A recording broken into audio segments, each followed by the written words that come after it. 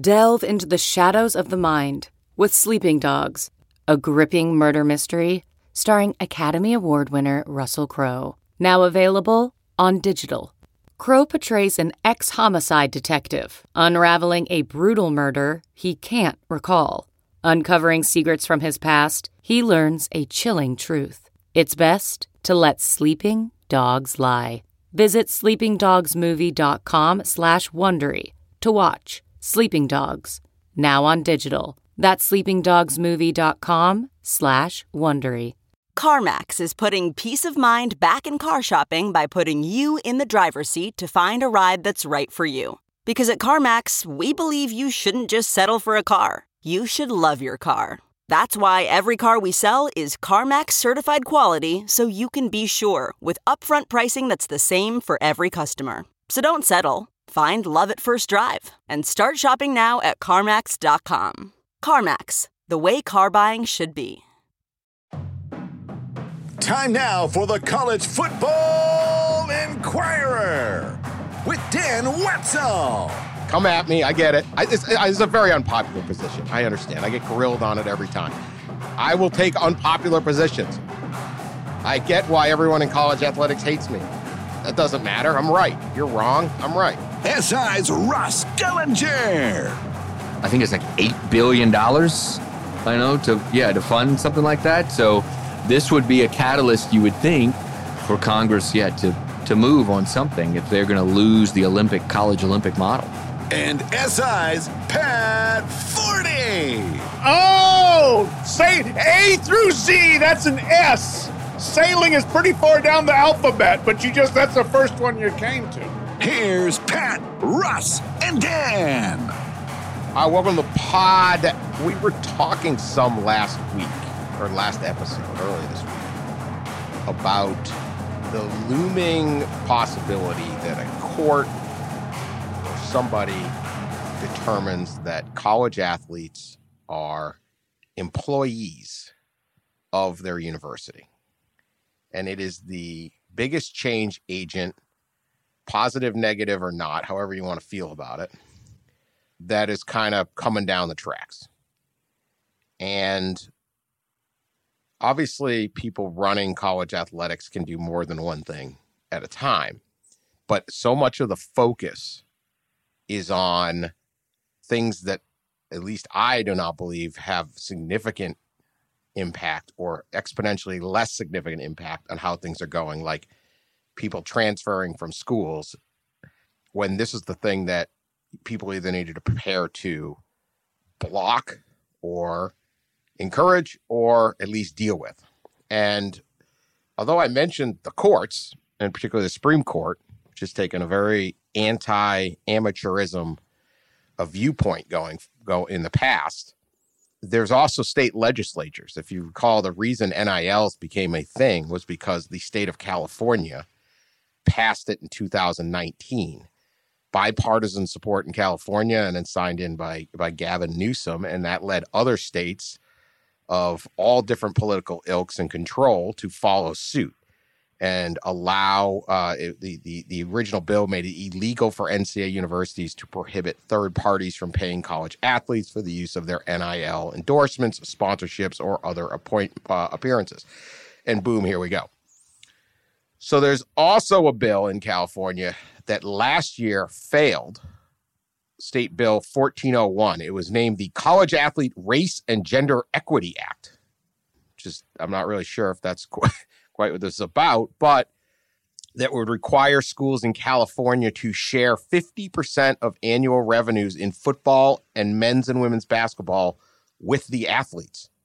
This would be the monster of all change agents, because you're talking millions and millions of dollars, and presumably would give those schools a competitive advantage over all the other schools in the country.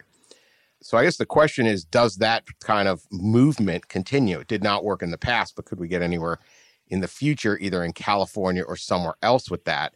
And that would truly take amateurism and essentially end it, seemed to me. Or maybe there's a way to work through it or work around it. I don't know. But it would be that kind of a maneuver. So, long intro into this. Is this what people should be worried about? What do you think, Ross? Well, I think if you are against amateurism collapsing, you should probably worry.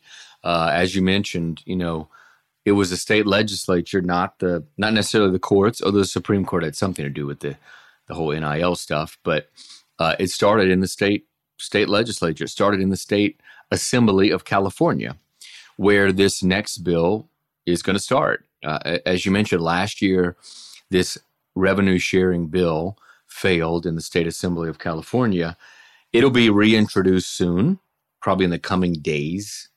It will be reintroduced, and there is optimism that this year it will not fail, in that it will pass, and that the state of California will require its colleges and universities to share revenue with its athletes in sports that generate twice as much revenue as it spends on scholarships, which end up being basically football, men's basketball, and in some cases, women's basketball. And it'll be put, I think the particulars of the bill will come out soon, but it'll be put, the money will be put into like a trust, and the athletes will get it upon graduation. However, a portion of the money will be distributed to them every year, but I think the bulk of it will be in some kind of trust. So it's an interesting model. You saw California pass the NIL stuff. We saw what happened with that. It took off. So this is the next evolution of that. It's fascinating to me. The next evolution coming closer to completely eradicating the old system, if this does come to pass. And it's interesting, too, like with the trust aspect of it. Remember Josh Rosen, the old UCLA quarterback? When he was leaving college, he got behind and put his name behind this very same sort of idea that was being promoted by some people. I liked it. I thought there was a lot that recommended to it, where the athletes were going to get paid, but they also weren't all going to get it up front. It was going to be backloaded, a lot of it contingent on graduation, that sort of thing. So, that was one of those deals that kind of, I think, kept both sides, if there are such a thing, relatively happy. But here's the thing, like, we have seen this. We saw with the Supreme Court, we've seen with other court decisions, we've seen with legislatures. Like, they keep pushing back and saying, look, we don't like your model. It's not working. And the NCAA or the conferences, the college leaders are like, well, if we could just kind of thread this needle here, we can still make it work. We can have players getting paid, but it can't be pay for play up front. We can pay them through collectives, but the schools can't be involved with the collectives. It's like the half measures are not working. They're not sustainable, or they haven't at least been sustainable via what are the rules that are set up. So I feel like we're just gradually getting to the point where we're going to reach flat out either revenue sharing, employee status, whatever the case is going to be. I just don't see where you kind of keep drawing this line in between that's going to work. Yeah, agree. So a couple points on the last bill on this. It did not determine that the athletes were employees. Okay. And same with this one that's going to be reintroduced, by the way. Yeah, this one will say, just as far as the bill's language, it'll say the athletes aren't employees. Yet they're going to get paid directly by the schools. So, okay. Yeah, you're not an employee, but you're being paid to work. Figure that out. Okay. I don't know. I don't know how that works, or how that withstands a court challenge if there's like workman's comp or something like that. I don't know. That's, again, this is like wild stuff. The last bill had a graduation rate situation point on it. So you could make a maximum of $25,000 a year as a employee / non-employee. But if you graduate within 6 years, you then can get the additional revenue. Yeah. Or it goes back to the athletic budget. So the goal is to improve graduation rates. So there's that. It's kind of what Pat was saying. And I think the reintroduction will be similar. It'll be similar, yeah. Yeah, it'll be you get up to $25,000 per year, and then everything over that is put in the fund, you get when you in the completion of your degree. So This is from the LA Times. Our buddy Brady McCullough had this last year. They estimated that a USC football player could make upwards to $200,000 a year upon graduation, I guess. So that would be, so that's a significant amount. And that number would likely go up with the new Big Ten deal, right? And with the playoff money and all these different things. UCLA. Graduation parties would be a lot more fun. Yes. So there'd be even more. Graduation parties would be lit. Yeah. Yeah. Like LA graduation party, USC football player who was there 5 years, got $1 million. Like, absolutely get an invite to that. Yeah, you just red shirt and take your extra 200 G's. You're like, sure, sweet. Right? Yeah. I don't know. I feel like I need a fifth year, coach. I'm trying to wrap my head around the whole thing, right? Because this is a wild. This one's wild. I guess if it's technically a reward to graduate, it's hard. How do you argue against that one? I don't know, but it's a certain change. But again, it doesn't seem like this is the end. It's just the next move. Also, the money is tied into revenue, not profits. So, like UCLA ran a huge deficit of late, which is why they had to go to the Big Ten. Right. So UCLA is going, and all the other ones just often spend to their limit, which is why you have these like gold-plated facilities, and you have so many employees at the university, and the salaries have gone up so much, and everything going on. But UCLA, say, that is already running a huge deficit, now has to give up half of the money that presumably that the football team is bringing in. Football made, this is, I don't know what year, fairly recently. So they had $119 million in revenue for fiscal, I don't know, it's recent, whatever, fiscal 2021, it looks like here, whatever, $119 million in revenue, but they spent $119 million in revenue. But football brought in over $5 million in profit. Everybody else lost. Everybody, including men's basketball. Men's tennis, you wouldn't think it'd have a lot of expenses. Lost. Obviously, not getting a lot in there. Women's basketball lost almost $4.5 million. What the hell happened there? They must have fired a coach or something. Yeah. Anyway, so the expenses are way higher than revenue, but you could then cut the revenue. So if you brought in, I don't even know. I mean, this would put. What happens here? I mean, they're gonna have to cut sports. Well, that's that the thing. My suspicion. Yeah, I mean, like all this revenue and profit from football, as you know, and as administrators have said a lot the last 5 years about all the revenue and profit from football is pumped back into the university athletic department to float a lot of the sports that lose money, which are pretty much every other sport except men's basketball. Men's basketball. I mean, some places baseball, some places in the SEC baseball turns a profit, but most places it's just those two that make a profit. And at some places, men's basketball doesn't make a profit or doesn't make a ton of a profit. So that's the question. I was reading old stories on when this bill failed, and this story is from the Denver Post, who quotes an anonymous source, I'm guessing in the state of California. After the bill failed, they were talking about how this would save, women's sports and save Olympic sports. This source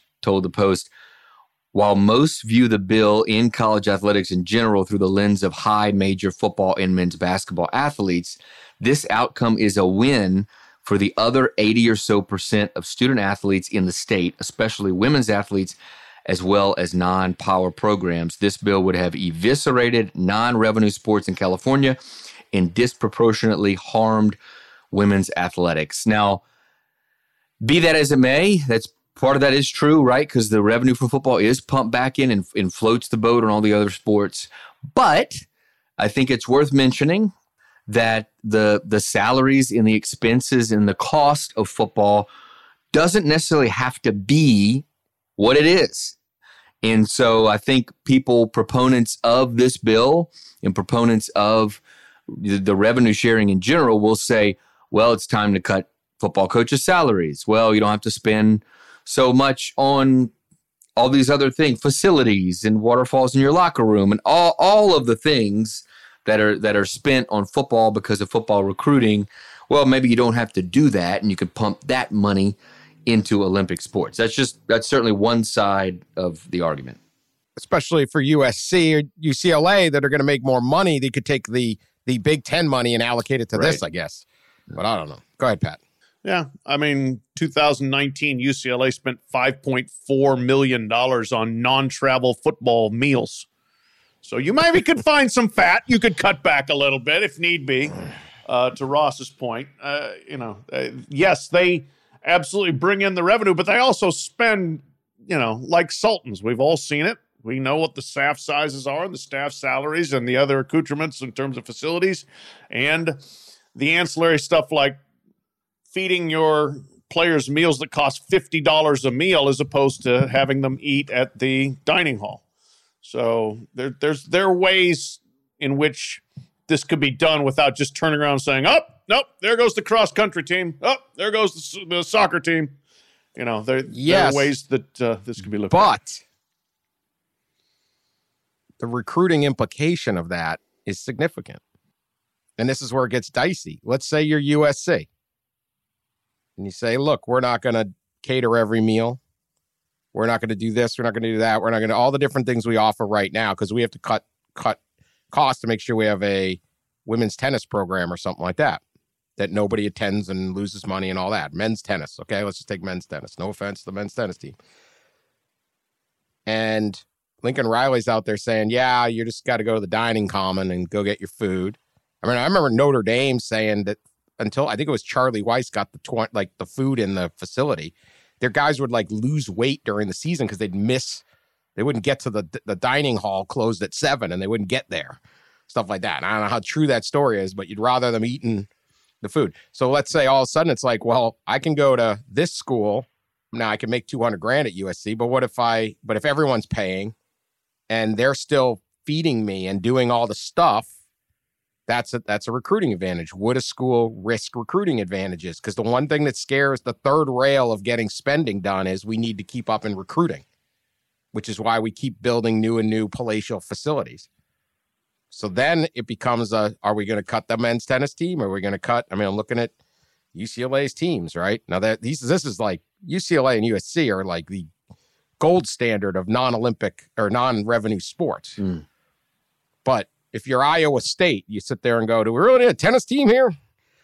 Or do we want to make sure we don't lose a recruiting advantage over somebody else? That, to me, becomes, right? I mean, who wins that debate? It's a good debate, and probably football wins. It's until you run up against Title IX or whatever the case may be. There at some point, you cut sports, you end up cutting women's sports, and then there's issues.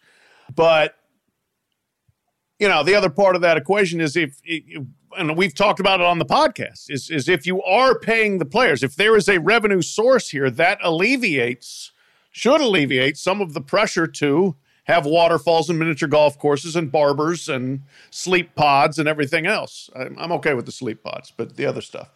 So if you're doing that, I would hope that would continue to be a lesser part of the equation than it is right now or has been. One of the interesting provisions, I think it was in the past bill, and I expect it to be in this one, is that if any roster slots in any team is eliminated while paying an athletics administrator or a coach $500,000 or more, the athletic administrator or the athletic director is suspended 3 years. Oh my God! Wait, what? That is it. Yeah, it's pretty wild. Well, how the hell does this work? Basically, if you basically it's hamstringing, handcuffing, whatever, like schools from cutting sports, because if they cut sports, yeah, they thought of that. How about that? If they cut sports combined with them paying a coach or administrator $500,000 or more a year, which obviously we know football coaches get paid that. Everybody's got that, yeah. Yeah, then they're suspended. So it just basically handcuffs a school. So where do the schools get the money? Yeah, this is a good question. That's a good question. Reallocation of money it's going to have to be a thing, or Yeah, I would be interested to see when the bill does come out if that's in there and how long that clause survives in there as it goes through the state assembly. Because here's the thing. All right, let's say, look, you can hate this or love it. I'm not a big fan of this bill. Okay, it's just I get what they're trying to do, but this is not the thing. But so be it. But if the goal is you're well-meaning and you're saying, hey, look, they're making all this money. Some of it should go to the players. Let's have a kid graduate and you play football for USC for 4 years and you help generate all this money and you graduate from college and they cut you a check for $800,000. I got a hard time just sitting there saying, yeah, that's just an absolutely awful idea, right? However, the real goal of college is to educate the students at the college. College is already extraordinarily expensive. They already put way too many resources into most of these teams. Many of them have very little value to the school. They literally let kids in that shouldn't be in. You're better off having a tennis skill right now than a 35 on your ACT. I'm not really sure that's the point. I don't know what's good in all this stuff, right? There's extraordinary benefits to being an athlete at these schools, particularly even elite schools, and even in Division III. Like, there are more athletes at Amherst College than the University of Alabama. Now, they're getting scholarships, but they're helping like a leg up to get in. All these different things. But if you're now going to say, well, we're going to hamstring you, and so we either need to take money out of the general fund of the university to cover these costs so that we maintain a tennis program that has very little value. We're already letting kids in who wouldn't have gotten in anyway, blah, blah, blah, all the different stuff. Yeah, some of them would have gotten in, but many of them wouldn't. A lot of them. But look at the graduation rates. Not these elite schools. Look at the GPAs. Look at the GPAs. Look at the graduation rates. And about anywhere in FBS. Find them for them. Everybody knows they get a leg up at these elite schools. Would you gotten into Iowa State anyway? Sure. No. But there's a reason we had varsity blues. Yeah. There's a reason that kids do fencing in this country, because it's the way to get into the Ivy League. It's the side door. There's a reason they do sailing, because it's our side door into those elite schools. But take out the elite schools. You're going to have this program, and I'm going to say, all right, we're going to have to hit another fee onto the regular students that are going to UCLA. And you're going to have to add costs to your already expensive college to benefit a small number of generally extremely privileged students on your campus that had parents spend $20,000 a year so you could take tennis lessons and fly around and do all that. Let's prop up the old tennis kid. That's a loser to me, man. If some kid's trying to go, I'm just an engineering student at UCLA and I got to drop an extra $1,000 on these guys. Well, this bill is not a good idea if that's the end result. And I think that becomes the end result. I care more about the regular student trying to afford and the regular family that's trying to afford to actually just go to college than it's bad enough that, I hate athletic fees at major schools. And a lot of them don't have it. So do I. A lot of people are self-sufficient, but you add this and all of a sudden, how the hell do you make that work? Well, first of all, I mean, we don't know whether there would be $1,000 or any sort of additional student fee for this. So, I mean, it's long way. It's coming from somewhere. Yeah, that sounds like it could come from salaries of athletic staff. Seems like that would be a great place to start. That would be a great place to start. But or not spending, there's a lot of money that obviously spent on facilities and upgrades and things like that, and all that probably I'd be fine stalls, with that. But is that really going to happen? Yeah, I mean, that's a good question. Easy people to hit are the students. Well, if that happens, that's bad. But again, I just want to make this point clear that if you go look at grade point averages, graduation rates, graduation success rate, academic progress, all that stuff, the Olympic sports athletes who are such a terrible drain on the poor football budget. Then they could just be playing club tennis. Who cares? You're not going to maybe get them to go to school anyone playing tennis. No one's asking anyone from going to school there. Do you want good students? They can go to school like a regular student and then try out for the club tennis team. You don't need NCAA tennis. Well, there is NCAA tennis, and so... But you don't need it. It's not... Well... The ones that have it are going to get about real decisions here. This is like I know. Raise $1,000. Yes, charge all your students $1,000, and we have a tennis team around here. Guess what the student vote would be for that? Oh, about 98% no. Yeah, I'm not sure it would be very good for football too. Have you seen the attendance at UCLA? It might not. Good. The Olympic sports, though, are so predominantly upper middle class to wealthy students. You cannot just play high school field hockey and just all of a sudden make it. You just can't. You can't just be just a kid who tried out the high school soccer team. Next thing you know, I'm off to USC. No, they invested $25,000 a year in you since you were 8. I mean, that's how you get there. And it's the best team in the country, and they're great, right? But that's how you can't get to anywhere unless you'd spend that kind of money. That's not the type of people at a university should be worrying about making sure, I hope they get to play soccer with all the bells and whistles or tennis with all the bells and whistles. When there's tennis courts, go play tennis. Ain't no one stopping anyone playing tennis. Well, so, part of the answer Pat here. Eternal debate here. We'll never move off our positions. Ross, stay out of it. You're gonna get hit by friendly Getting like fire. a damn dog fight over here. I'm bringing a knife into the gunfight between you boys. So here's one way to solve it. And I wrote about this last year when Stanford had cut a bunch of sports and then reinstated them. Partly they reinstated them because a couple of the sports were starting to become what would you call it? Like self-funded by alums of that sport. And that is knock yourself out. You want to do that?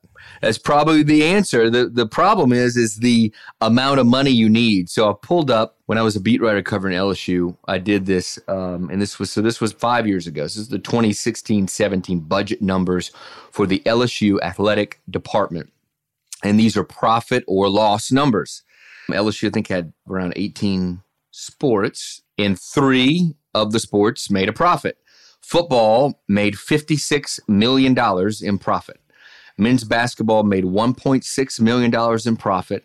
In baseball, which is a rarity for baseball to make money, but at LSU, it makes money. It made about $570,000 in profit. Now everything else lost money, and here are the losses. They are massive. Women's track and field and cross country, $2.5 million in losses. Women's basketball, $4 million in losses. Gymnastics, $2.2 million in losses. Softball. They may be making money now because of that one girl. Well, that's that true. One woman. True. Yeah, she's softball, $2.1 million. She's selling out. Yeah. It's LSU can't turn money on its gymnastics program right now. They're failing. Yeah, they need security everywhere they go. It's like, oh my God. It is, but there is no way they're making a profit. There's no way. They should start putting the meets in Tiger Stadium because apparently the 100,000 teenage boys will show up and watch this woman do the as vault. I recall, 16, 17, I mean, LSU's gym has been really good in selling out that place for years. And I remember that year I actually went to a meet in the spring of 2017. I mean, it was packed. Like the whole PMAC was pretty much full. SEC gymnastics is awesome. Yeah, that gym team lost $2 million in a year. Yeah. So you're going to need a lot of money to self-fund it. So all the money, basically $58 million, 56 of the 58 from football, $58 million in profit is being pumped, back into all these sports. And that's what would obviously portion of what be missing according to this bill. Well, I don't know. It's a thing. It's just that this sets up just a wild. This is a wild game changer. Let me just read to you the Stanford sailing rosters, high school. Here we go. I know Pat's very worried about these young people, whether they can get on a boat. Why don't you pick something other than sailing? Why don't you pick track and field? Give me track and field. This is the first one I'd cut. What are you doing with sailing? They don't A through Z. No that's sailing an S. team at Wichita. Sailing is pretty far down the alphabet. This is a set aside at Stanford for rich kids. That's all it is.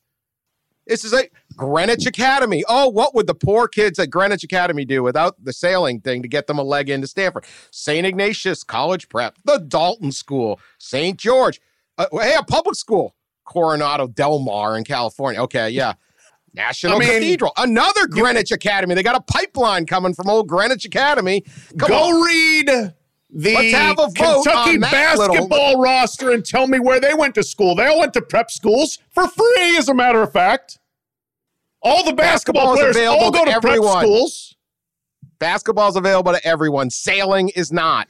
No, it's not. But track and field's available to everyone. Wrestling is available to everyone. Yeah, I know. You're picking and choosing here. You're cherry picking. I am. But even then, some of the sports that are very, very broad-based, the only kids making these teams have had parents spend enormous resources, time and money. That's true. And it's becoming more true in football. Yes, it's coming more in football too. But football and basketball, men's and women's basketball, and a few others are still very much the high school system develops and all of that. But yes, it helps to have speed and quickness training in 6th grade for my budding football star. All of it is coming along, all that specialization. But some of these sports, like everyone gets all fired up, can't cut a sport. It's like, who are we cutting? These guys all own boats. Their parents own a boat. You want to go sailing? Go boat. Some of these things are just not a thing. How many college team programs have a sailing team? I'm going to guess not many, 5. But I don't know. But if you don't think this thing is, all these kids got into Stanford, were they all getting the same way? Matter of fact, there isn't even an NCAA sailing championship, is there? Well, they let in 25 kids at Stanford on a sailing thing. Well, we are talking. Somebody got a leg up because mom and dad belonged to a yacht club and the Greenwich Academy. I'm not really worried about the Greenwich Academy kids. Let's just put it that way. Call me. Don't know how many people. I mean, how many of those 25 needed the sailing to get in? I don't know. Maybe several, maybe a lot, maybe all, but maybe also very few. If you're not an athlete, the acceptance rate's like 1.2%. I know. I mean, so it would just happen that well, you can be a damn smart sailor. You can. It's possible. It's possible. It's possible. Sailing team, come at me. I get it. It's a very unpopular position. I understand. I get grilled on it every time. I will take unpopular positions. I get why everyone in college athletics hates me. That doesn't matter. I'm right. You're wrong. I'm right. Okay. Here we go.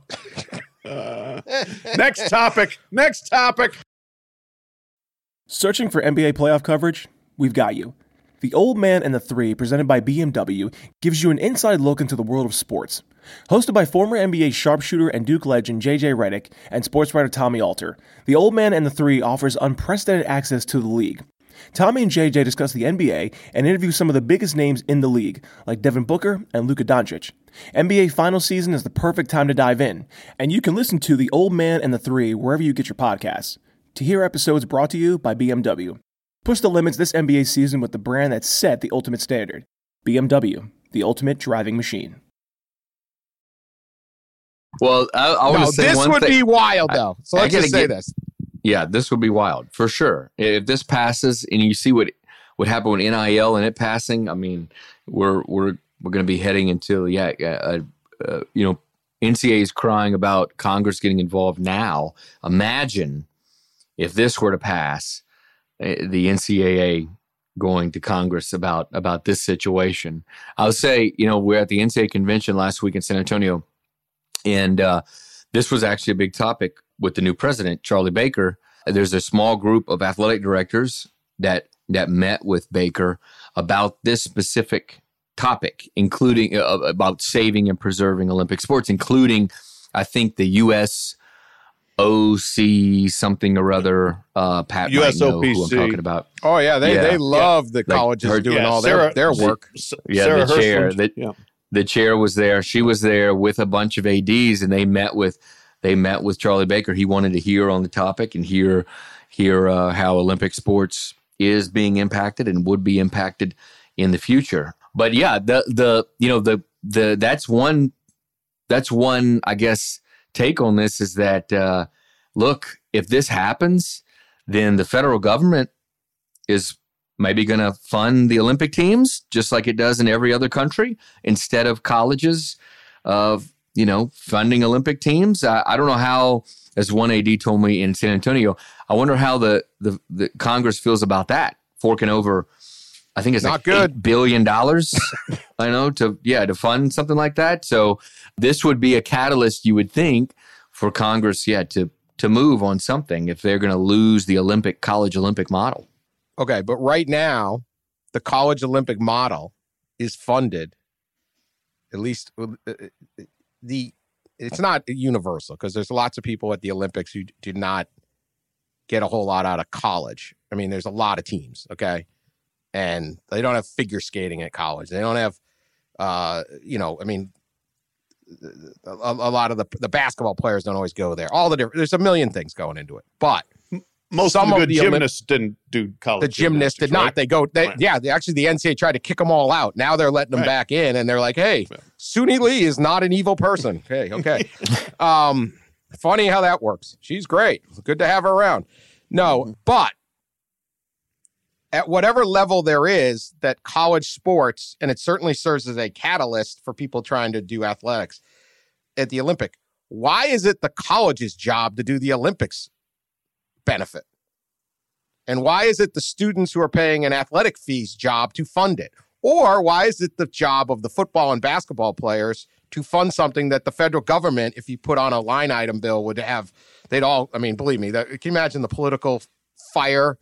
You're in D.C., Ross. If we were sitting there going, we're going to spend even a small fraction on these sports, I mean, it'll be this massive debate, right? But what we've done is, without letting them have a choice, we've made football and basketball players fund these things.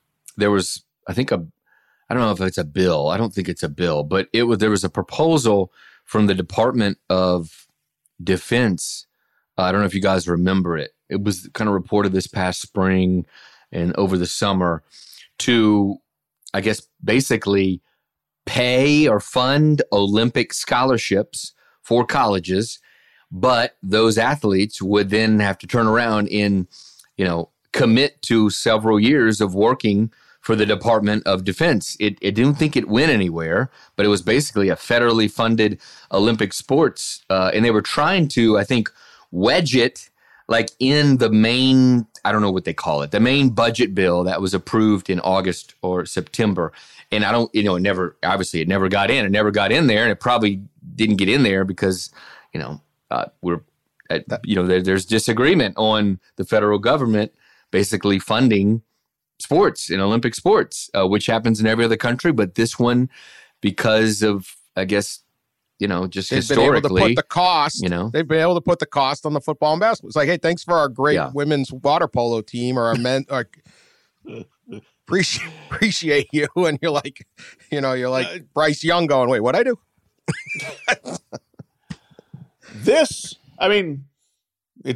It's always been the model in the United States. It didn't become unsustainable until we started spending so goddamn much on football and basketball. Their revenues went up, but look at their expenses too. I would like to know. I don't have the information directly in front of me, but are the Olympic sports spending a higher percentage? Are they more expensive now than they used to be? I don't know. We used to be able to, there were a lot of schools that balanced the budget fine and weren't cutting sports for decades and decades and decades. And now, when you got to have a $9 million coach and a $1 million strength coach and a $2 million defensive coordinator and a $1.5 million offensive coordinator and pay for all the meals and have the sleep pods and the miniature golf course and the waterfall, geez, there isn't enough money. So, but going back to the point of should the colleges be footing the bill for the Olympic movement? Probably not. The USOPC should probably come through to a greater degree in terms of funding or sending funding to the universities or whatever. If you outsource the whole thing and make it a national club movement, it's not going to work as well as it does right now. You would lose a lot, I think, of your athletes. You would lose a lot of your good coaches. It would be a radical shift that would take a long time to happen, and the United States would go backwards significantly in the Olympic sports, I believe. We would lose on the medal count, no question. But to the average person, I think they would trade the medal count if it didn't mean their tuition is going up or whatever. I have this stat. This is a little dated, but it was a story I did a while ago. So this is Michigan's athletic department, okay? In 2011, it employed 253 people.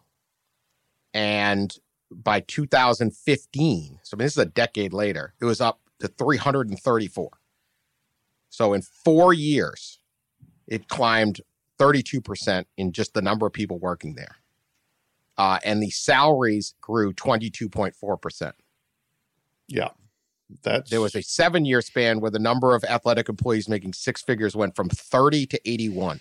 So in 2011, basically 11, 12 years ago, was not a small athletic department then. 30 people were making over six figures. And then by 2018, it's 81. That number's probably up again, right? I'm sure higher. Sure it is. Well, so yes, there's a ton of money. I mean, one of the craziest ones is compliance departments. That's the funniest one. Yeah. They created a stupid rule book off a stupid rule that's about to go away. And then they had to hire 10 million people to follow the rules. Yeah. And God bless the compliance people. Good people, but geez. Yeah. I think there's a few things going on here. The last few years, as everybody knows, the money's gotten really large in football for the TV media rights deals. And I think that these schools didn't know what to do with the money. And I think because they just had to avoid paying it to the athletes. That was right, exactly. Paying themselves, they figured that one out. And there was a coach who a high level coach who may or may not have just won a national championship, who one time told me in his office, walking through his gaudy new football facility, I said, "This is the nicest thing I've ever seen. How much money this costs, blah blah blah." And he said, "Well, this is what happens when we can't pay the players. This is what we do. Yeah. We do this." And that's what's been happening for 20 years or more than that, probably, is they're making all this money and it's against NCAA rules to pay the players. So they're not. They have all this money. Some have saved it. In those who have saved it came out looking pretty good during COVID, right? They had a bank of money that was saved, but a lot of them just pumped it right. All of it just pumped it right back through. And then another portion of this is the competitive angle, right? Recruiting. Well, they added staff and they added a new facility. Well, we better do that and we better do this. And it's just this awful cycle over and over and over again that is not going to stop until it becomes legal, by NCAA rules or through court order or through the legislature in California to say, okay, you can pay them now. And then all that other stuff stops. I mean, gold plating, that was the term. Gold plated. I mean, the waste is insane. I mean, there's you talk to these guys, we don't send recruiting letters. Now, a lot of it's more electronic, but we only FedEx every day we send a recruiting letter to this kid and we FedEx it. Yeah. The FedEx budget. Incredible. The FedEx, I mean, the guy lives across town, right? I mean, it's how hard is that? Yeah. And now in defense, they have added more academic support, mental health. Right. No, some of them, better trainers. Oh, there's a lot that is a positive to all that. It's not just a simple there's just people twiddling their thumbs, hanging out at these things and different stuff. So it's complicated, but if this went through someday in California, maybe it's this week, maybe it's next year, whatever. This is the stuff I'm talking about. This is the holy cow. What do we do now? Stop worrying about whether Sam Hartman just transferred. Stop worrying about whether some kid in his family actually believed some guy in Florida was going to give him $13 million and found out he weren't. And then read the fine print, or there was no fine print. Yeah. Jaden Rashada is not the mushroom cloud. This is not. No, this is the one that changes a lot of things, and we don't know how. And so most of this other stuff is just, Jaden Rashada will go play somewhere else next year. All these kids are moving around. And probably won't get $13 million. Will not probably get $13 million. And if he does, he gets $13 million. That's just why I have always been very, very in favor of the NIL and very in favor of this for a long, long time, because what you want to avoid is getting into employment agreements with the players, but let them make whatever money they want. That has worked at the Olympics for a long time. Now, I've heard athletes, or Dwayne Wade talking about that, why aren't we getting paid, right? When he was at the Olympics. Though we got a cut of this, and it was interesting. But most of them are not doing that. Simone Biles isn't getting to say, hey, look, man, every 4 years, the ratings for this is enormous. We should get a cut, because she gets that platform and then makes her money in the Subway commercials and all the other things. So once the Olympics went that route, it made more sense. Now, should they have, that's a whole different, I could care less about the Olympics and trying to figure that out. But that's how they work it. But that's the ideal way is go make all your money somewhere else. I ain't paying you. You know, we just give you the platform, you get paid. But they've never been able to quite get to that spot. And I think the inaction through the years is why we end up with a bunch of people in the California State Assembly trying to figure this out. Yeah, that's it. Don't ask other people to solve your problems for you because you might not like their solutions. Yeah.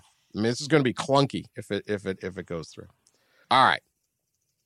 Speaking of the transfers, they're moving. Couple recently, Walker Howard, we talked about him last time from LSU, top 50 recruit, didn't play this year at LSU. He is headed to Ole Miss.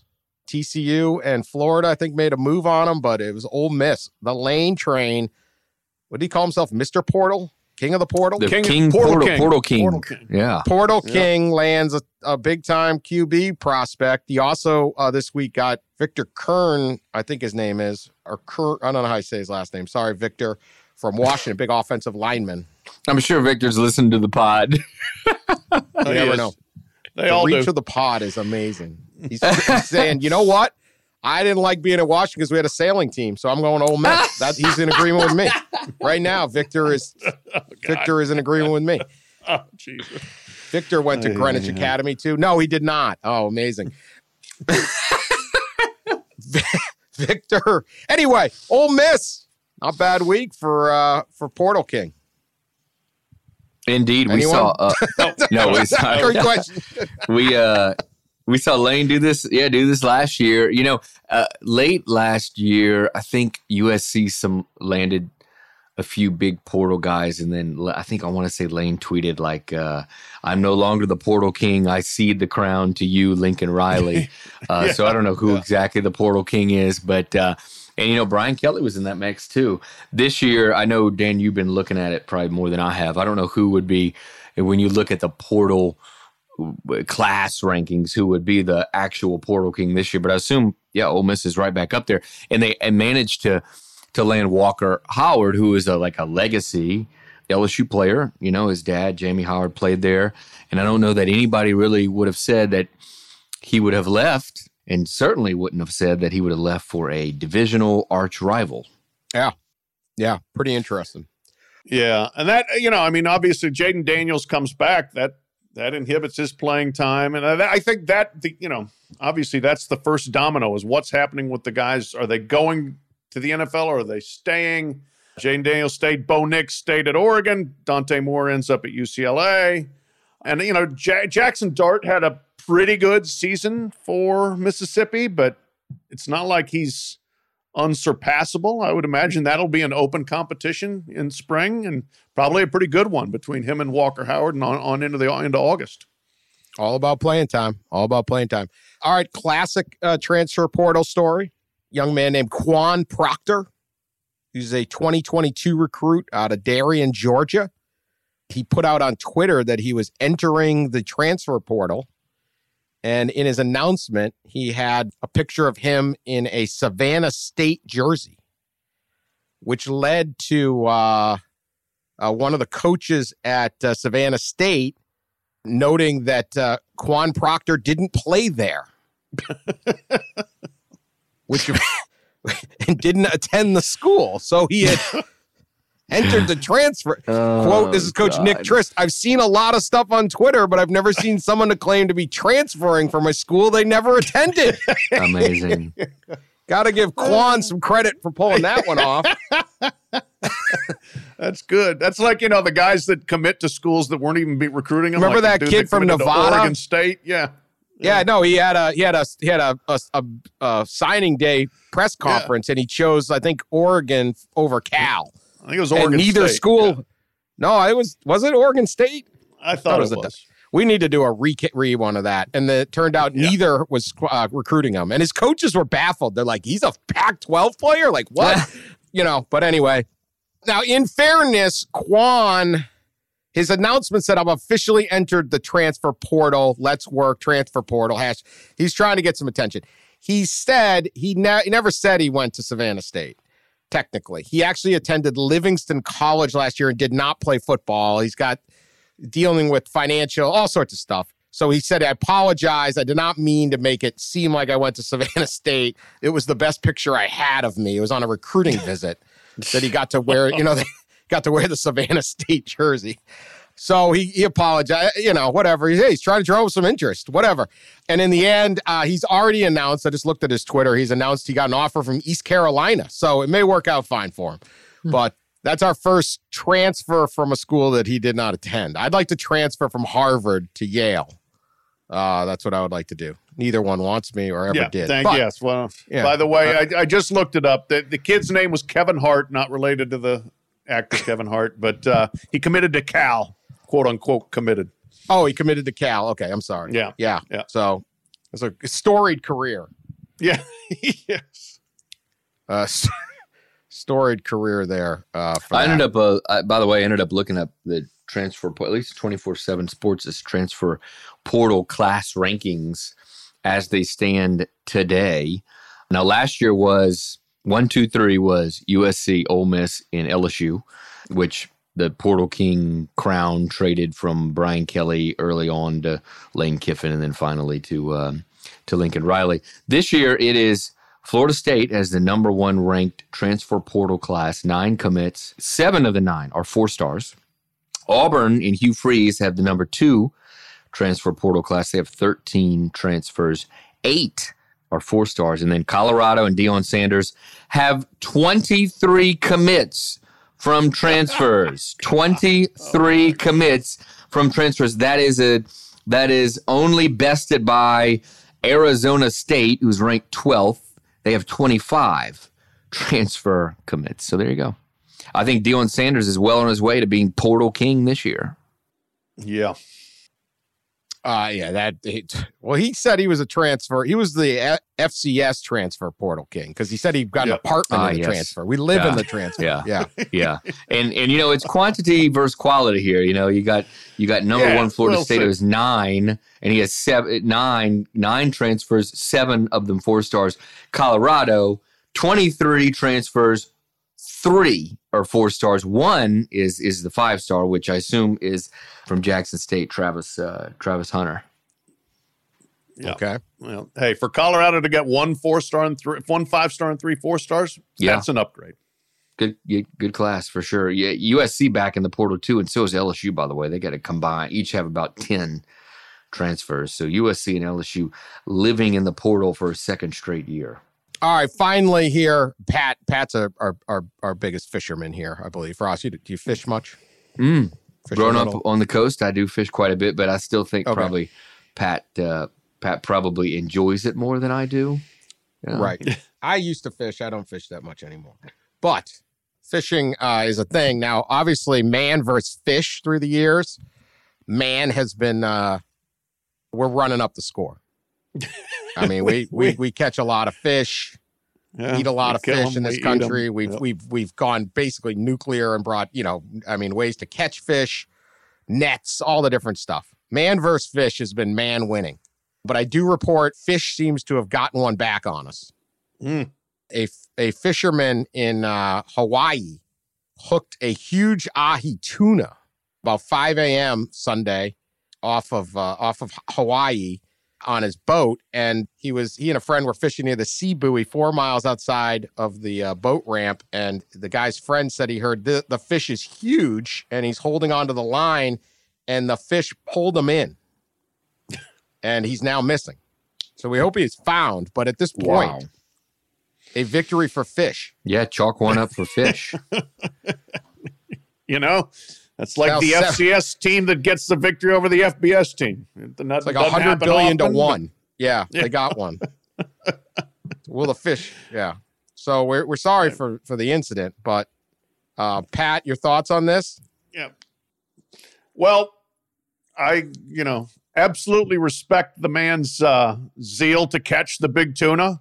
I mean, not much more exciting than getting a fish like that on the line. But at some point, and that point is when you are about to be pulled to your potential death in the ocean, you got to let go of the rod. You got to let the fish win, okay? You do not go overboard. That's always the stopping point when you are fishing. If there's a chance that you're going in, you give up. Either break the line, which this probably was very heavy line, wouldn't have been that easy to do, or you just give up the rod. And I can understand, too, not wanting to give up a rod. Those things cost a lot of money. But if it's a life or death situation, lose the rod. Yeah, I agree.